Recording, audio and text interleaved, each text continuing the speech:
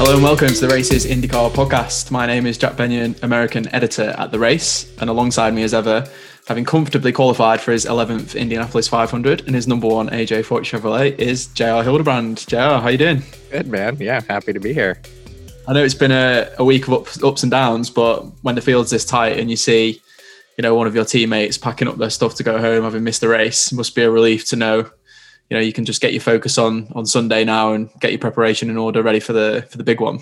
Yeah, exactly. I mean, you're really shooting on Saturday on the first day of qualifying just to not have a highly stressful day on Sunday, being in the bump day sort of shenanigans there, because as we all know, and we've seen it happen, anything can happen there. So, obviously you're shooting to be in that top 9. You want the good kind of pressure on Sunday, on pole day. But for us, certainly we were happy just to take what we could get there. So you're right. Yeah, absolutely. Focus on the race. It's not often I'm right, so I'll take that. Let's do a quick run through of qualifying. As we always say on this podcast, if you didn't pay attention at the weekend, then you probably listened to the wrong podcast. But anyway, just for those people who need a bit of a reminder of what happened, and in case we are a bit slow with the edit of this podcast or something, and it comes out next Monday after the 500 or something, we better run through it and tell people what happened in qualifying. So Scott Dixon scored his 4th Indianapolis 500 pole. Amazingly, his first pole in IndyCar since 2017, which is just bizarre. I'm not counting Texas race 2 this year because that was set on championship points. I'm not counting that as a pole. I'm not having that. Anyone who wants to argue with me over that can come, and we'll do like a Tyson Fury, Anthony Joshua situation. We'll get in the ring and have a box on that one. Over a 4-lap average, he beat Colton Herta by 0.197 seconds, which works out at 0.004925 seconds per lap, which is just absolutely amazing to me. The fact that the Indy 500 pole is being decided by that margin is just absolutely incredible. Alongside Dixon and Herta is Rinus VeeKay, who's the youngest ever front row starter in the Indianapolis 500. Also the top Chevrolet from the race. He and Ed Carpenter, obviously Ed Carpenter, the team owner, they were the 2 Chevys in the top 9. And did a pretty phenomenal job, really, considering. While all 4 Ganassi cars made the Fast 9, and 3 Andretti cars, if you count the Meyer-Shank Racing entry, which is basically an Andretti car with Andretti engineering run by Meyer-Shank Racing, made up the Fast 9. So in last chance qualifying, Will Power was the big name star having to fight his way through. Despite having an amazing qualifying record in IndyCar, it's quite amazing to see him in bump day, but that's just how these kind of things kind of go. He scraped through, literally having hit the wall on his run, which was, if you've not seen that yet, go back and seek that out on social media or via YouTube. Literally kept it pinned, having hit the wall at turn 2 side on, which JR is going to tell us about how tricky it is to keep it pinned when you're under that kind of pressure in qualifying, and things are that difficult. We'll get onto that in a second. Charlie Kimball, JR's teammate, and RC Ennison of the new Top Gun racing team didn't make the cut. That being said, I just wanted to say at this point, given the pressure and the competitiveness of IndyCar these days, it's no embarrassment to miss out on the Indy 500 at all. And, these guys are missing out by tenths over a 4-lap, 10-mile run, which, is absolutely heartbreaking for them. It's a really difficult thing to watch, but it just kind of shows the competitiveness of the field, really. The average speed over the course of the qualifying session is the highest it's ever been at Indy, ever. When you consider, most of the Indy 500 kind of speed records kind of go back a few years now, that's still, that's quite a feat for them to break that one. So, JR, let's start with you and go back to Dixon. He's the man on pole. He's the man, we should be talking about, really. You tweeted Dixon, holy translation of S word here. Why did you tweet that? What made you kind of swear at Scott Dixon? It's just really incredible to watch him and the 9 crew do what they do in these situations. And so much of it is Scott. Just that it starts with the driver in that scenario. Obviously, he's the one in the car doing the job. But it's also just this, you get this swirling trust and belief around when you have a driver like that in the cockpit, that all adds up to being able to make that run. You heard him mention in the post qualifying sort of TV debrief that he was sitting there in the lane, and they were making tweaks to the car, and they weren't telling him what they were doing, you know? And so I think it's important that people understand in that situation, he's probably already going out there with the car set up to be on the ragged edge. And on the ragged edge in qualifying at Indy is literally on the ragged edge. Like you're only, there's going to be one corner around the track that the car is, it's probably going to be good, and hopefully it's good in 3 corners. There's going to be one place because of wind direction or track temp or whatever that it's particularly difficult. It's that little bit harder than the other 3 spots on the track. And you saw it with Renus when he made his run, turn 1, had a little wiggle, but then in his post-qual debrief, you know, said that he knew that the other 3 corners were going to be easier. So as long as it didn't happen on the second or third lap, he knew he was going to be all right. If he just make it to lap 4 and get through turn 1, he was going to be in good shape. I've certainly been there when I was at ECR. We knew that we were going to be right on that limit. It's just it really is an extraordinary experience as a driver to come here to do this, to have all of the, it's not even pressure or stress, but just the magnitude of what you're doing here. And it is one of those situations as a driver that you kind of get the butterflies out of a little bit of your fight or flight, like a much more primal part of you is, you know, sort of bubbles up when you're qualifying at Indy. And it is something that separates, you know, the men from the boys from that perspective. And it separates these teams and organizations back to Scott that, you know, to see, just to listen to that and kind of to imagine being a part of it and being around it, to have a driver that the team knows that they can probably push it over the edge and trust that he's not going to wad the thing up, that he's going to be able to go out there, not only put together 4 laps, but still extract the absolute maximum out of it, knowing that he's never driven the car in that exact scenario, in that exact trim level with that exact balance. And vice versa for Scott to have that degree of faith in his team that he doesn't even want to know what they're doing to it. He trusts them. He trusts them that they're making the right decisions to give him the car to go stick the thing on pole, given everything else that they're seeing. That's just an extraordinary degree of teamwork and faith in each other that comes from having a bunch of people that are operating at a super high level. So I just think there's no other place that you see all of that unfold or get packaged together like that in one place at one really specific time than here at Indianapolis. And that to me just totally encapsulated why qualifying at Indy is so cool and why it's such an important part of just what happens in IndyCar for the entire year. Is you get to see this whole thing happen among drivers and teams and within the, you know, between the different teams from a competitive perspective, that it elevates the whole thing. And yeah, I mean, the job that Scott did behind the wheel, we know that he can drive a loose car. We know that he's the man around here when it comes to that kind of thing. He's got, you know, attachments of steel, but just to watch him, Scott's one of those guys when you're watching the in-car that you don't always, I've been sitting in the pit lane. I remember, I will never forget this. It was 2015 or 16 or something. Joseph Newgarden and I were teammates at ECR. I was just doing a one-off thing. And we were sitting in the garage area and Scott was making his qualifying run. And Joseph and I were watching we must have had a late draw or something. And Scott was early. He tends to get these early draws. Well, that's the only thing I'll say on he does get lucky on the draw, but he always delivers on the other end.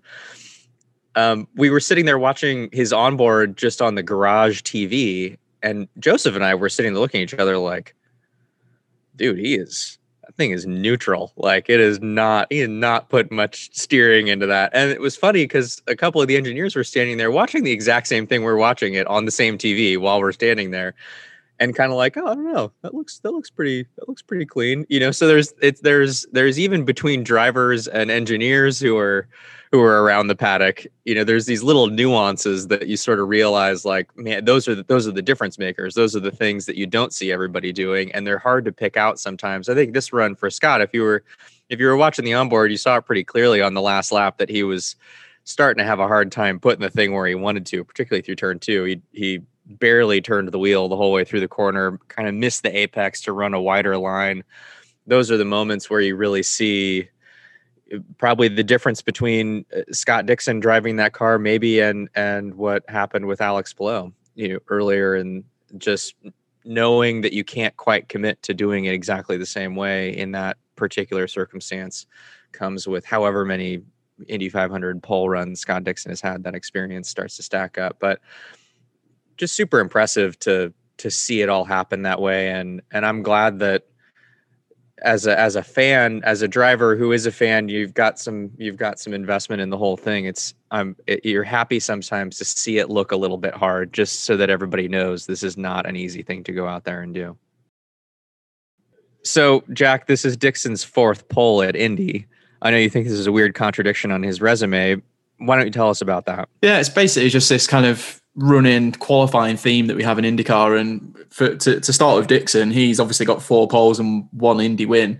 Whereas when you look at his resume, he's got far more wins than he has poles. And it's kind of this weird running lineage between him and Will Power in their kind of career CVs that you can look at. That is basically, Power has far more poles than he has wins, whereas Dixon has far more wins than he has poles. And it's this kind of, qualifying isn't irrelevant in IndyCar, but I think it's less important than somewhere like F1. Whereas if you took Power's, and I actually wrote about this last year in a feature, is basically, if Power was in Formula One and qualified this well, he'd be he'd have won many championships and many, many, many races, because his qualifying performance is absolutely sensational. But with Dixon, there's this thing at Indy which is unusual really for him, I guess.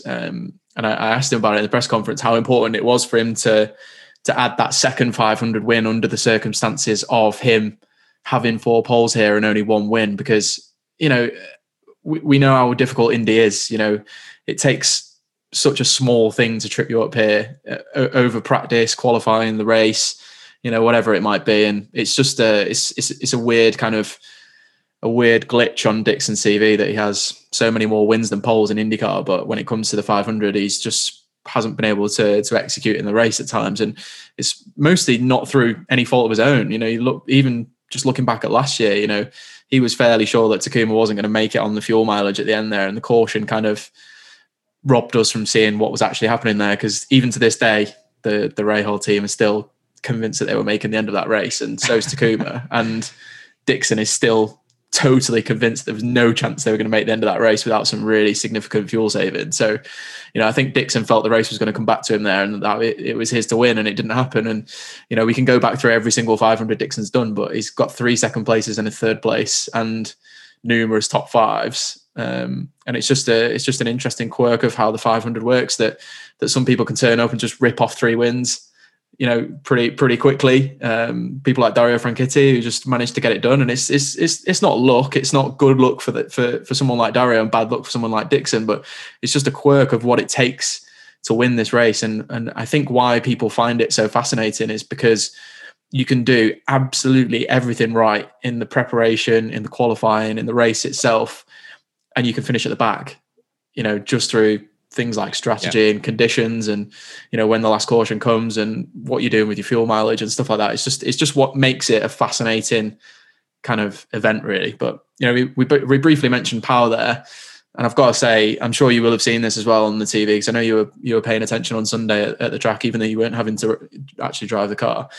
That Power just looked so exhausted in that morning interview before he actually got in the car. He just kind of looked, I don't want to say dejected, because I think that's probably the wrong word. I don't think there was negativity there. He just looked completely exhausted and kind of accepting of what his fate was going to be. Like it was like, either I'm going to qualify or I'm not. And I haven't really got any kind of feeling about it because it's going to be so difficult to kind of make it. And it was like he wasn't committing any thought to it. You know, the fact that it could go either way, and the run itself, just, you know, to smash into the wall like that side on, and just to keep it pinned, just to, you know, I love the phrase that you used before, the attachments for Dixon, but to smash the wall at 220 and keep it pinned, you know, that is some level of commitment from Will. And I think that was one of my favorite kind of bump day moments from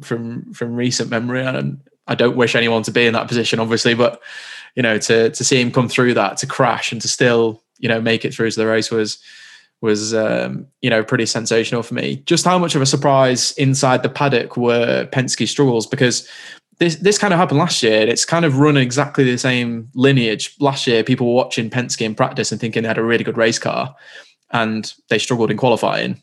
And then in the race, they weren't great either. So that kind of assessment of their race trim was not accurate last year. And I've got to say, I watched it and I made the same assessment. I thought Pagenaud's car last year in practice was the best looking car, in terms of just what you were mentioning with Dixon before about being neutral, and just there wasn't much steering input going in. Everything looked really comfortable, even in the draft when we know it can be so difficult, you know, 5 or 6 or 7 or 8 cars back.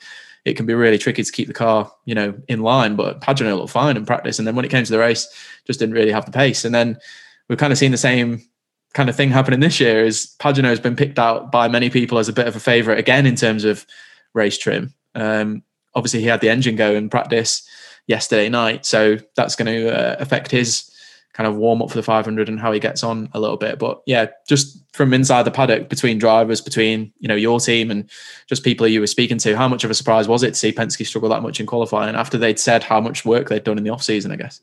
I think that's probably the thing that is most surprising is some of the big teams, Ganassi included, Andretti included. Penske is the obvious one that we're sort of talking about right now. And they occasionally go through these waves or ebbs and flows of being hyper competitive, being the ones to beat, clearly the best when they're on the right side of the manufacturer fence, basically at the 500. You know, Penske just a couple of years ago stuck, I think, like all 3 or 4, all of their cars in the top 9, and a bit like Ganassi this year, and outran Ed Carpenter Racing for pole, you know, when Pagenaud was on pole and won the race.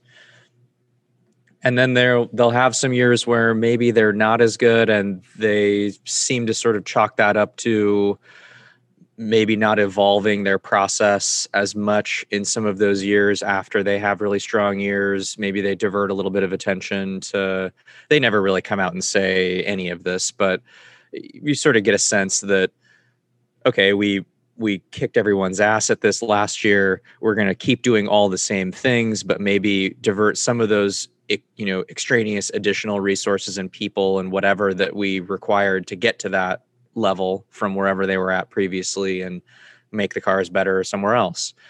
And the reality of it is, every year anybody shows up at Indy like that has the resources to be good every year, which all of those big teams do, and they're not, then it's the most significant failure of their entire year. And so it makes you look at an Ed Carpenter Racing and say, all right, you might knock them.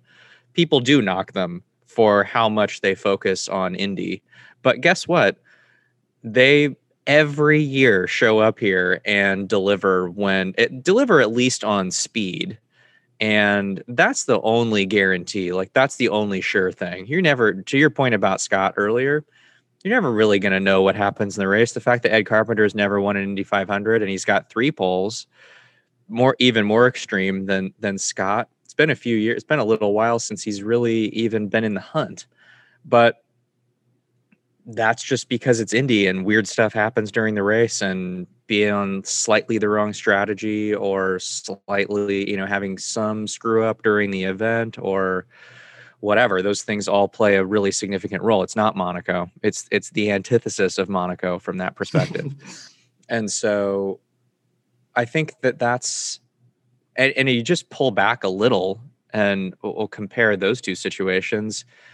With ECR, I mean, that keeps their whole program rolling year to year, is just this commitment basically to being good at the 500, and then they deliver on it every time, and that keeps sponsors happy, that keeps all the guys on the team happy. You can have a pretty lousy rest of the year, and just that you can look forward to all the stuff that you're going to do as a group to be good at Indy the next year. And they've done that so many times now that it's pretty reliable. Whereas with some of the big teams, you just don't see quite that level of consistency. I think because they've got so much other stuff going on, and they are focused on the championship. So they at some point have to kind of consider where they're allocating their resources.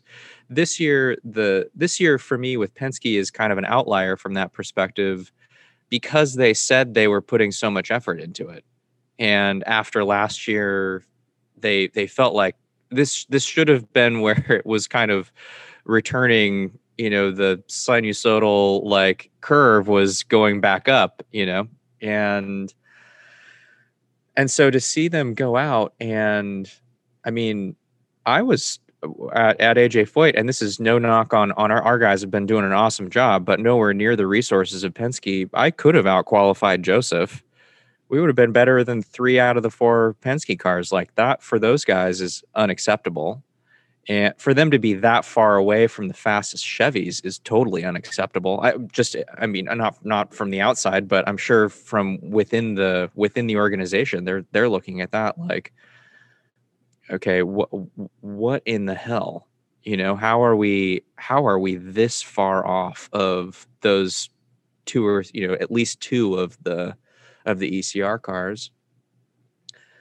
And then to have Will and Simon just completely out of the picture. Simon was probably sitting there sweating it on Saturday just to not end up kind of falling down the order. For Will, where he's at, I feel bad for Simona. Like, you'd normally be sitting there thinking you're stoked that you're in the sort of pseudo fifth Penske entry, and then you're sitting down there with Will Power in the bottom 5. Like, this is the worst possible year to be in that extra Penske car from that perspective. So it was clear that we heard sort of in through the rumor mill of the paddock that overnight from Saturday to Sunday, they basically did a 4-corner overhaul on the 12 car, like changed complete kitchen sink setup package on the car. Like that, from their perspective, the handling of the car was just so far off that they needed something completely different to go back out there and get it dialed in for Sunday. That just shocks me to hear that they were that far off in the first place. That maybe, to me, that's maybe an indicator that that between the 4 Penske cars, that maybe there's that big of a difference between some of the cars, which seems bizarre. It strikes me that, and maybe that's normal for those guys, but that strikes me as this is sort of the type of place that you do really, to get good reads on changes that you're making, you kind of need to be on the same package as the rest of the cars in your team. So that all by itself was a weird thing to hear that they're doing. And then Will, I mean, his run in some respects is just as impressive as Scott's is, but it's for 31st or wherever he ended up instead of for the front row. I'm sure Will feels that way about it, that was about as on the limit as you're going to get. He did obviously actually hit the wall, so the car still wasn't working that great. So he hit the wall coming out of 2. That was not just like a glancing blow. That was a pretty good like thwack. You saw the wheel and tire sitting there in the pit lane. Toe was totally jacked up, apparently. I'm just impressed that he went flat into turn 3. I mean, that to me is okay. So you hit the wall, you keep it flat going down the straightaway. You got how long you on the back straight? Like 4 or 5 seconds. Maybe it's 5 or 8 seconds or something like that. So you got a brief period of time to think about, is this thing still going straight right now? And what is it going to do when I turn into turn 3? So to just have the to have that degree of commitment to only pedal it once he was in the corner. We saw on the screen or on the telemetry that he bent in flat and then kind of gave it a little, brush back to 90% throttle or something through the corner. But yeah, man, I mean, it just shows you how offset that whole situation ended up becoming for those guys, that's what it took. And basically that is what it took, for him to get in, and Simona right behind him, I'm sure with more downforce to do that time. But just an incredible sort of turn of events. And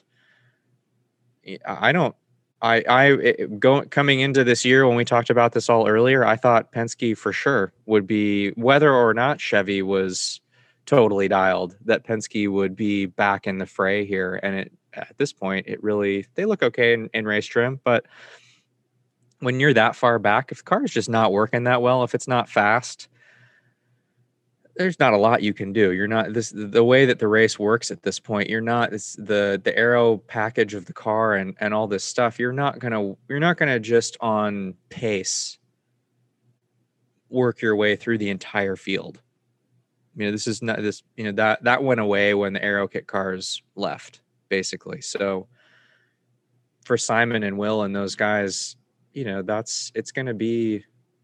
It might be a long day for those guys next Sunday, which is just crazy. Yeah. Just before I move on, I wanted to pick up on a few things you said there, because I kind of made some mental notes as to some of the things you were talking about there. Because I think you're right to raise Ed Carpenter as being a pretty standout performer of that event, and showing that it's not Chevrolet's problem. It's all too easy when we've only got two engine manufacturers to point the finger at them when things don't go correctly. But I think Honda does clearly have the optimal package in my opinion, but also Renus is on the front row and Ed's just behind. So if you get things right, that the package is good enough to be up there. So there's not really any excuses in my opinion. Unfortunately, don't mean to be too harsh about it, but it's a difficult one. But if there's cars up there doing it, then that means that window is accessible, that it can be done. It can be done. And you're I think it was really interesting what you were saying about it being really important for Ed Carpenter Racing to do well at the 500, but also maybe that kind of accentuates how well Renus has been doing, because obviously he won the first race to start the month of May, and if he can continue chipping in like that in a kind of New Garden type way of just adding a win here and there to go along with the good performance, that's going to be massive for that team moving forward, and a really big kind of draw for them. And also just wanted to point out that I did kind of allude earlier that we had a similar problem last year with Penske, to the point where they were struggling to qualify and they looked good in race trim. And Joseph Newgarden was the top qualifier last year in 13th for Penske, and he turned that into 5th. And if people remember the race, or maybe go back and watch it and just kind of watch the kind of last stint, because Newgarden came out in front of Sato in the last stint last year.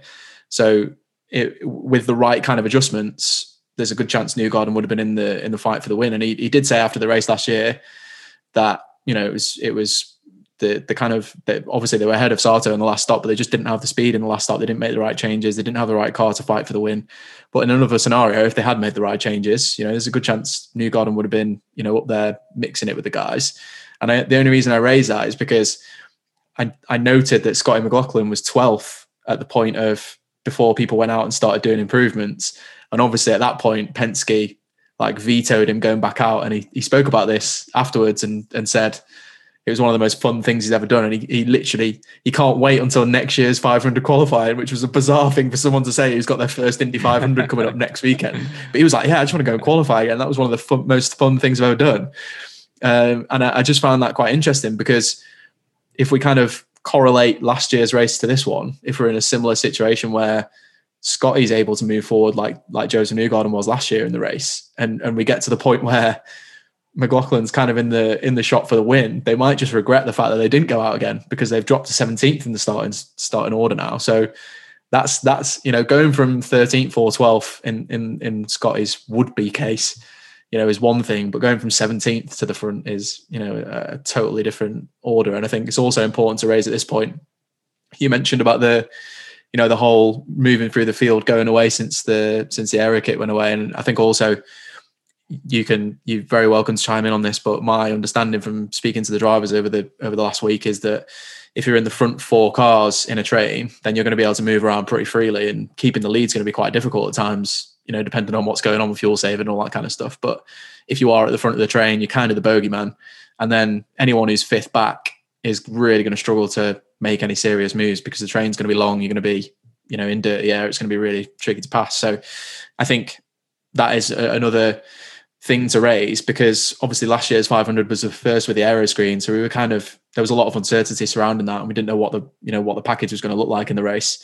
And it turned out it was, if you're outside the top 20, you were basically there, for the remainder of the race. And that was, you were going to struggle to move forward. And I think it looks like it's, with the current aero package, even though it's making, the front 4 cars in the line move around a bit more freely, it's not going to change a whole lot further back. So that'll be interesting to see. But one thing I did want to ask you about was, you mentioned Simona Di Silvestro. We've not really talked about that team on the podcast, I don't think, since we started it. And I wrote a couple of features at the start of the year about this team when it came out, that Beth Pareto had launched a Pareto Autosport team. Just think to be honest, it's a phenomenal thing that they're doing there. I think, any opportunity to get, different people into motorsport is a fantastic thing, regardless of gender or anything like that. I just think it's fantastic that they're doing this. But at the end of the day, they're here to compete. So we've got to judge them, the same as everybody else. And that's what Beth had wanted to do, is to judge them same as everybody else. So what was the kind of feeling after qualifying about Pareto Autosport and where they're at? I mean, obviously you mentioned it's probably the one year you wouldn't want to be a Penske affiliated entry, to be honest, maybe last year as well. But, how seriously are people taking Simona? Because she was Rookie of the Year when she came in, and she's a very established driver, obviously in her own right. And that team, they've been talking about the kind of work they've been putting in, and they've tried to have an all-female pit crew going over the wall. And they spoke, in the build up to the 500, they spoke that their first pit stop was a stationary 17 seconds, which would just be like, you may as well not bother, really, in an actual IndyCar race. If you're going to be that slow, you may as well not bother. But they've got that down to a roll in 5 seconds now, and that's an average. So they've done some sub 5 second stops, which is phenomenal when you think about it. And it's just the amount of work that they've gone through. And this is effectively just from January, and they've been getting up at 4 o'clock every morning to work on this. And to be honest, it's probably not going to be an all-female crew that goes over the wall in the 500. But Beth said that they're here to compete. That's their modus operandi, if you like. They're here to try and win the race. They're not here just to take part and be females in motorsport. They want to win. So that's a nice little story, I think, leading up to the 500 of just how much work that's gone in. And that work's gone in knowing that they might not even go over the wall in the race, but they've still put that work in, and they've still got the stops down to 5.5 seconds, which I really hope, I'm pretty sure we're going to see them later in the season, one of the last few races of the year. So it'll be really nice if we can see a proper all-female over the wall crew, because I don't think that can be underestimated how big that is, really, to be honest. And hopefully there's some young girls watching, even if there's just one young girl in the world who watches that team compete this season and is inspired to take up motorsport, then that's done the job. That's good enough for them, and I think good enough for us as well. So really hope that happens. But yeah, after that waffling, back to the actual question: how seriously are people taking Simona and that team, heading into the race? I think coming into the 500 this year and the practice and all that kind of stuff, I can speak for myself in saying for sure that I have a really high degree of respect for Simona just as a driver. A lot of us have competed against her in the IndyCar series over the last decade or so. She's always been competitive. She's definitely the real deal, and spent the majority of her career racing open wheel. So this is where I think she's most comfortable. It's where her skill set was derived. It's what she's sort of built for. As a team, coming into the whole thing, certainly you would anticipate that if it's a Penske affiliated program, that it's going to be legit from that perspective. Like we talked about earlier, maybe not the best year to be in that situation. So I guess it's one of those things that just as you sort of judge groups just based on how they sort of start to stack up over the course of the week of practice. And seeing that her among some of the other Penske cars, especially as the boost got turned up and you started seeing more single lap speed that was legit rather than just the timesheets that you see at the end of the day each day, start to realize maybe that car isn't quite as good as we might have expected for it to be. So on those grounds, and just given where she's starting, I think a realistic expectation or a realistic hope for them would be certainly just get through the race and kind of try to get into the top 20. Basically, I think that's a reasonable expectation if they do a really good job and Simona does good work behind the wheel without having crazy stuff happen during the race, just getting through the race on merit, let's say. That would be, if I was starting there, I would be thinking the same thing. If we could be sniffing the top 15, that's probably a good day. So unfortunately, that's just where they're at from a competitiveness perspective. I would say, switching gears to how you might look at this otherwise, what they're doing is really extraordinary. Just for a team to come together that late, basically, is that's a big deal all by itself. Yeah, they've got the support from Penske, and Penske built the car and whatever else. Like, we know that there are some of those things behind the scenes that are going on that help, but there's a lot of stuff that still happens. I mean, I can say we got a brand new chassis. It was right across the street at AJ Foyt Racing a month and a half ago or something. And boys have still been rubbing on that thing all week to try to get a little bit more out of it, a little bit more speed. There's all this stuff that's still going on just during the week of practice. So it's quite a feat just to be here for all of them. Beth has said that a number of times when folks have talked to her throughout the month. Just being here, to do it is something in and of itself. And I gotta say, when you talk about the pit crew, so when we're talking about Simona, she's definitely the real deal as far as race car drivers go. I think this is her first time back at Indy in a little bit. They come back here next year, she'll be more dialed in. She'll be more prepared for this. It'll be less of there being this new thing that's happening. As a driver, especially here at Indy, there's enough going on just to drive the car. There's enough expectation that you have of yourself here that you know that qualifying is just this whole thing that's all its own. When you talked about Scott earlier, I think the same is true for Ed. These guys that we've identified as they're just gonna be, whatever the circumstances, they're gonna be in the fight for the pole. It's because qualifying at Indy is unlike qualifying or racing or whatever at anywhere else. Like, it is just its own motorsport discipline, qualifying at the Indy 500. You could ask Fernando about this, I'm sure. That I think for Simona, I'm sure there's just a lot of noise this year that she would just as soon block out and not have to deal with. She comes back next year, the whole team will be more prepared for that. They'll just be more in the groove, I think, from a competitiveness perspective. Talking about the pit crew though, and the group of ladies, and there's some guys from Penske that are in there helping out. They look totally legit. We're sort of down in the same area of the pit lane. I was watching them do some practice stops. Like, I think they for sure could put all of those ladies over the wall, and like they look badass. They actually, I would, for anybody that's listening to the pod, and I would say this, I would holler this from the rooftops here in Indianapolis. If you're going to be at the track on carb day or on race day, dads that have little girls, like, go walk down to their pit, go or whatever, by the grandstands behind their pit area, and make sure you get a good look at those ladies jumping over the wall, because they look as rad and fast and quick and on point as you just walk by them in the pit lane, and like puts a smile on my face. Like, oh damn, those ladies are like killing it here. It's really cool. It's just a cool vibe to have around the track, because sometimes I know my wife would not stress me saying this, like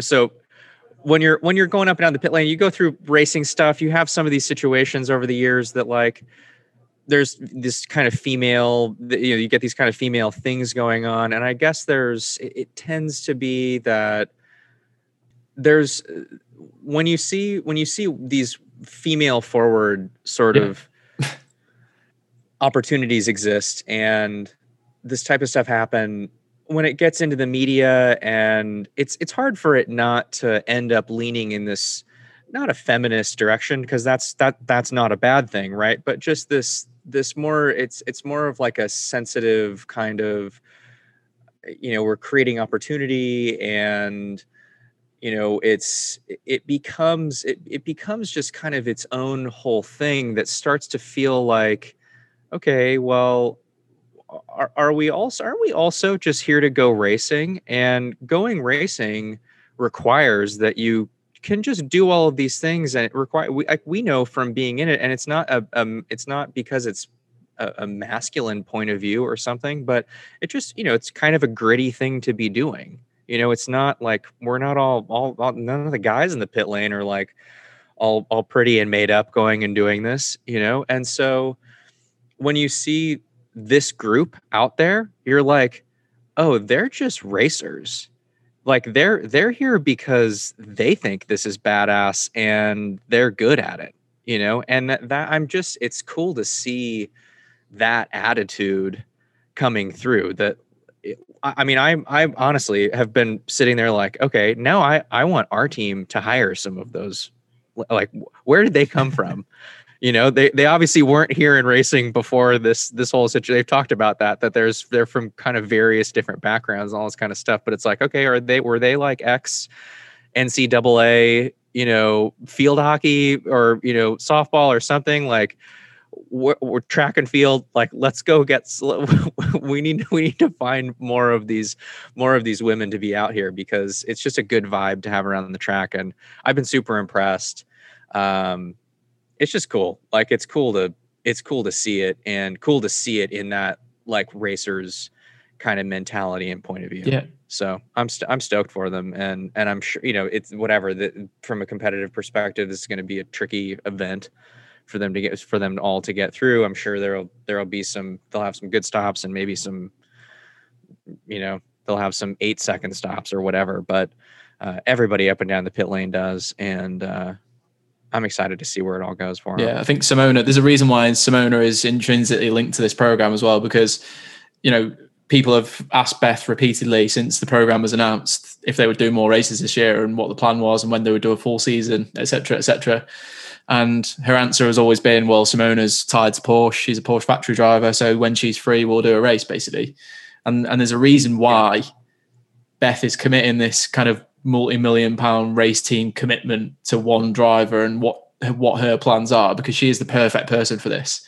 She is every bit good enough to win the 500 given the right opportunity. And, I think if I'm remembering 6 years ago correctly, I think 2015 felt like it was Simona's big chance, and she got the Andretti drive for 2015. And that was a massive thing, but Andretti just weren't quite on it that year. It wasn't quite a great, Marco was sixth, I think, in that year. It wasn't a woeful year for Andretti, but Marco was the only one in the top 10, and the rest of them struggled quite significantly. And I think it just felt like that was a big opportunity to really get the chance to try and win was that year, and it never quite happened. And then she's come back this year with what should have been the perfect opportunity with a Penske, affiliated car, having a whole off season of Penske work done in the background. And obviously that's not quite played out. But the other reason why she's the perfect person for the program is, if you ask Simona about women in motorsport, she is happy to talk about it. But any question you ask will come basically with the answer, yes, I'm a female, but I'm a racing driver and I'm here to compete. And that is the undertone of every answer she will give you. She's got some very intelligent views and very deep views about women in motorsport, and she'll talk about those. But basically, it's under the prefix of, I am a racing driver, not just a woman racing driver, basically. So, to your point, that is why she is the perfect spokesperson for this program, because she's a racing driver first and she's a woman second in this scenario.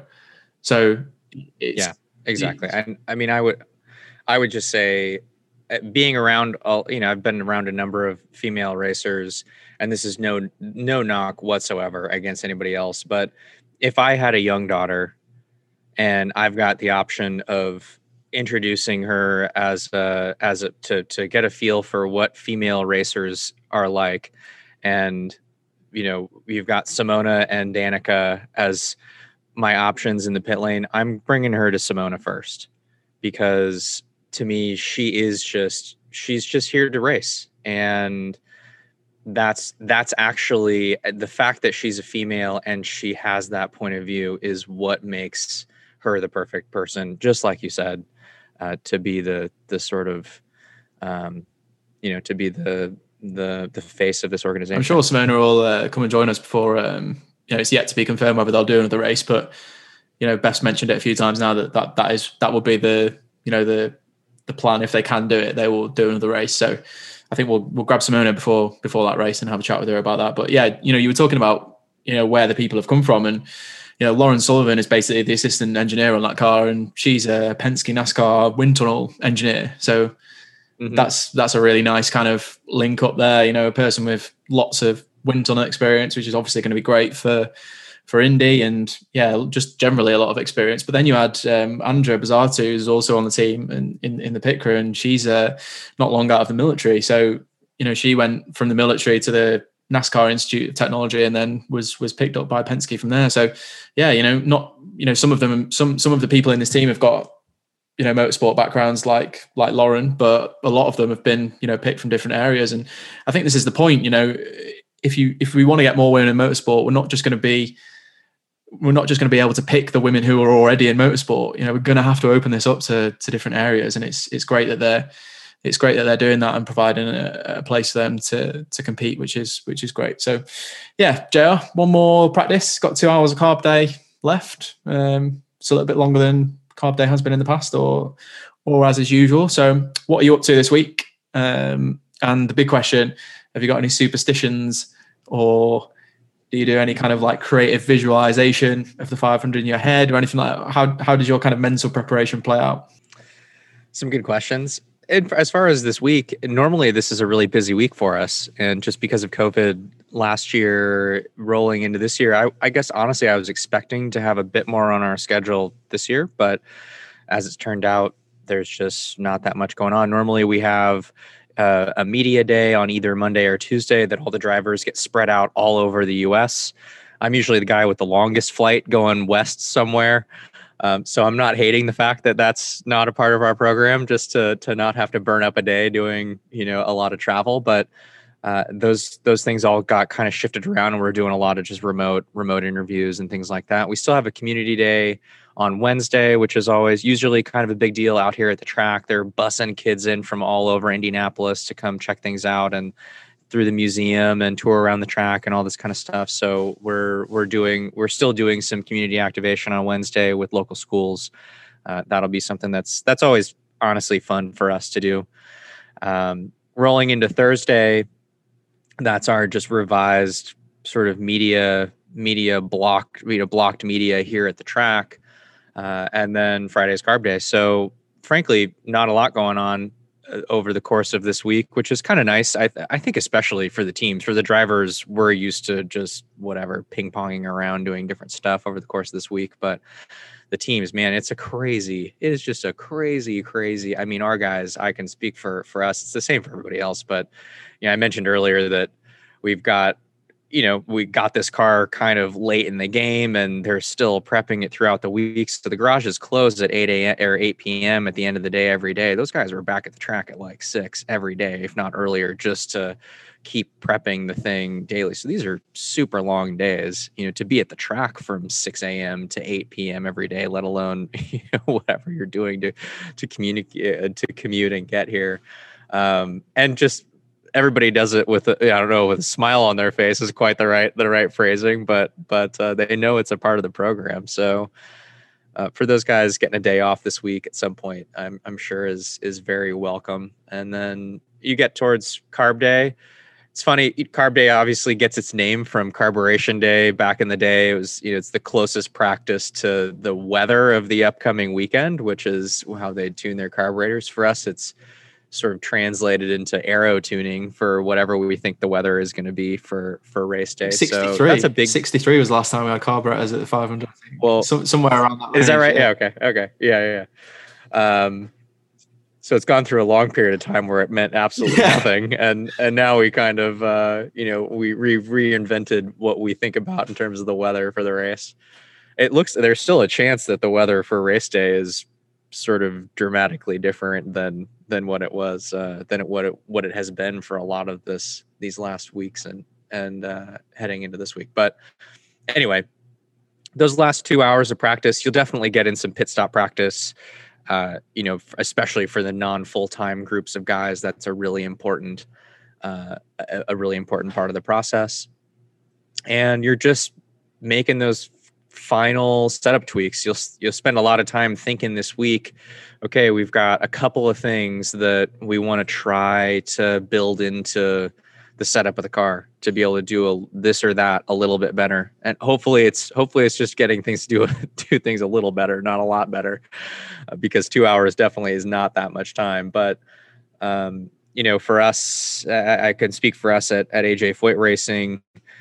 We bounced around some different stuff over the course of this last week on our car. On the one car, we felt like on Thursday going into qualifying, we mentioned this in the last pod that we did prior to the week of practice, that just in the last couple of years, the setup and aero configuration, all that stuff between race and qualifying has diverged a little bit more significantly. So you're running just different bits and pieces on the car and different ride heights and all this stuff that then potentially trickles down to creating a potentially significant difference in the mechanical package on the car. So before we switched over to our qualifying stuff on Thursday, we were just doing race running and felt like we made some pretty good gains just searching around the aero map and doing some different things like that.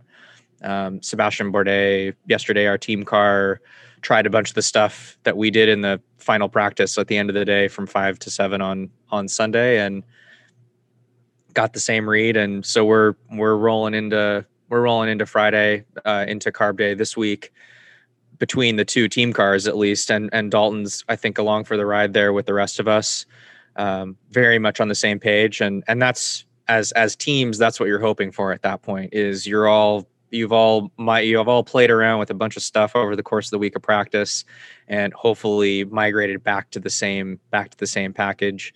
And, that just gives you that chance as multi-car teams to try a few more things and hopefully get, again, kind of clean reads that you can trust what you're getting from the other guys. So I know from our perspective, we're feeling pretty good about that right now, being able to head into carb day with realistically 90 minutes to try things on the car and, hopefully get some good value out of what's left there, to just find that little bit more grip and a little bit more balance in the thing. So that's what we look ahead to. And then rolling into the race, I think for me, from a mental preparation perspective, honestly, I'm not spending a lot of time thinking that hard about particular situations.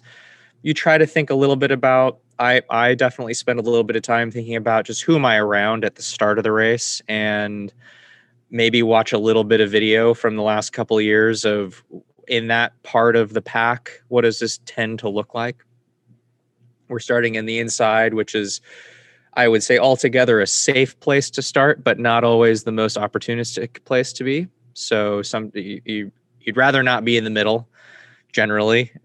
Sometimes if you're on the outside, you'll get some lanes that open up on starts and restarts that you don't have access to from the inside of the track. But it all depends just on how the accordion of the field kind of ebbs and flows on the start. And sometimes if you're on the inside or the outside or whatever, you just get a cleaner look at the first corner and you've got, your pick of where to go. So there's so many different things that can happen that to some degree you can sometimes get yourself in trouble by too specifically planning out what's going to go down. And I know for me, even just, getting ready for qualifying over the last couple of years, last 3 or 4 years or something, we've ended up having some really good runs in cars that, we were really extracting the most out of.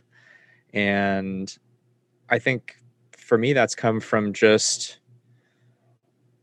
really just trying to be as in the moment as possible, and trusting, having your intention be really clear of what you're there to do. And I think that helps just raise your level of attention and assertiveness generally to the situation, but then being really open and accepting of the fact that you can't control a lot of what's going on. And that for me has been a pretty successful strategy, just to feel like I'm getting the most out of whatever ends up happening. You're trying to just be as in tune with what the car feels like in that moment. Because when I think back to, I've had some great starts at Indy, from kind of mid pack or further back, where you pick off 4 or 5 guys, or three or four guys in the first lap or so, just from kind of finding the open lane or starts and restarts. I've had some races where you lose a spot or two, and looking at kind of when it goes right, it's usually just because bending into turn 1, you get a good feeling from the car, and that it's going to hook up wherever you're sticking it, and then you commit and you go, and it's second nature. It's not because you pulled a Tony Kanaan and just decided before the race that you're going to go to the outside and pass 10 cars in the first 3 laps. That just doesn't really happen anymore with these things. So anyway, I try to keep it simple and control the things that you can control, and that's pretty much my approach. And I think the same for a lot of these guys out there. Is it's a pretty mellow vibe in the green room before heading out to the race. It's a long day, and you're trying to just kind of not expend any more energy than you have to before it's time to get up and go. So that's the plan. Well, I know, like me, you're a lover of the history of just the sport of motorsport in its totality, not just IndyCar and the Indy 500. So I've prepared a quick quiz question, which is based on one of my favorite areas of trivia for the 500, which is where people win from on the starting grid. So you're 22nd. Sure, I'm going to be great at this. So do you know how many people have won from 22nd on the grid in the Indy 500's history? I'm hoping it's a bunch. It's not. I would guess it's not, though. Is it 0? No, there has been. Okay. How many? I don't know. There's been 2. Okay. Who are they? See, this is what you'd like to know, isn't it? So I've prepared a couple of notes just to reel these off for you. But George Souders was the first in 1927. Okay. That was the last Duesenberg win at the Indy 500. That's and cool. Also, not long after that event, Eddie Rickenbacker bought the Speedway, which was massive for the preservation of the Speedway through that kind of following period. So that's a pretty cool year. And the other one was 35. Kelly Patillo. 1935. Okay. And that was the first Offie win in Indy 500 history. Okay. Those are some. I'll take those vibes. Two cool little tidbits of inspiration there for you for next Sunday. Yeah, absolutely. There's not any more recent than that, I'm afraid. But as we know from the 500, records and history are there to be beaten and broken. So that's what we're expecting from you for next Sunday. Yeah, I think it was interesting being out there in traffic, just for whatever it's worth. That I think you mentioned it earlier, but something just for people to kind of look for, I think, heading into Carb Day and towards the race, is this idea now that the cars actually do have a fair amount more downforce than they did just last year, with all these sort of little bits and pieces that we've talked about a couple of times, and where the efficiencies are with the car. That you do have a scenario where I think you don't want to be the leader. I would totally agree with that the first car out there in line, no matter what you do, is just a total sitting duck. I mean, if everybody's out there saving fuel, maybe you stick around, but the cars are definitely draggier with the additional downforce that you need. You can peel some of that out in the last stint, so you might see the last stint start to spread out a bit more if you've got really good cars that are up front.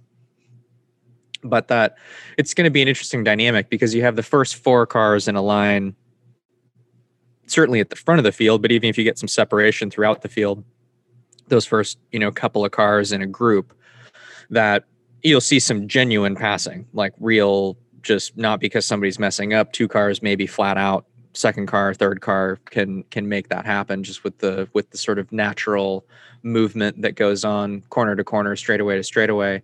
And then you'll usually get this second group of cars that's kind of 5 to 10 back, that they're not going to be able to just pull up and catch the fifth car, probably just can't outright pull up and catch the fourth car. But you've got a whole different type of accordion effect among that second group of cars, which is you're trying to commit to being flat through turn 2 or turn 4 or leading onto the straightaways to get the run on the car in front in then at that point, like really dirty air.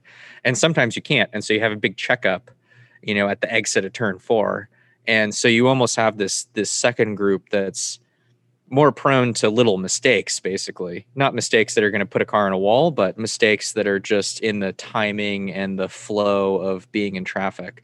And I think that's actually where the biggest difference has been made, or at least as big a difference has been made from last year to this year, is that last year I thought it was basically such that even when a car messed up in front of you, if you were 5 or 6 cars back in a train, you were so far away from that car that it often just screwed you up too. And so all of you just had a big checkup and were off throttle, off the corner, and that was that. And so there was never any movement there.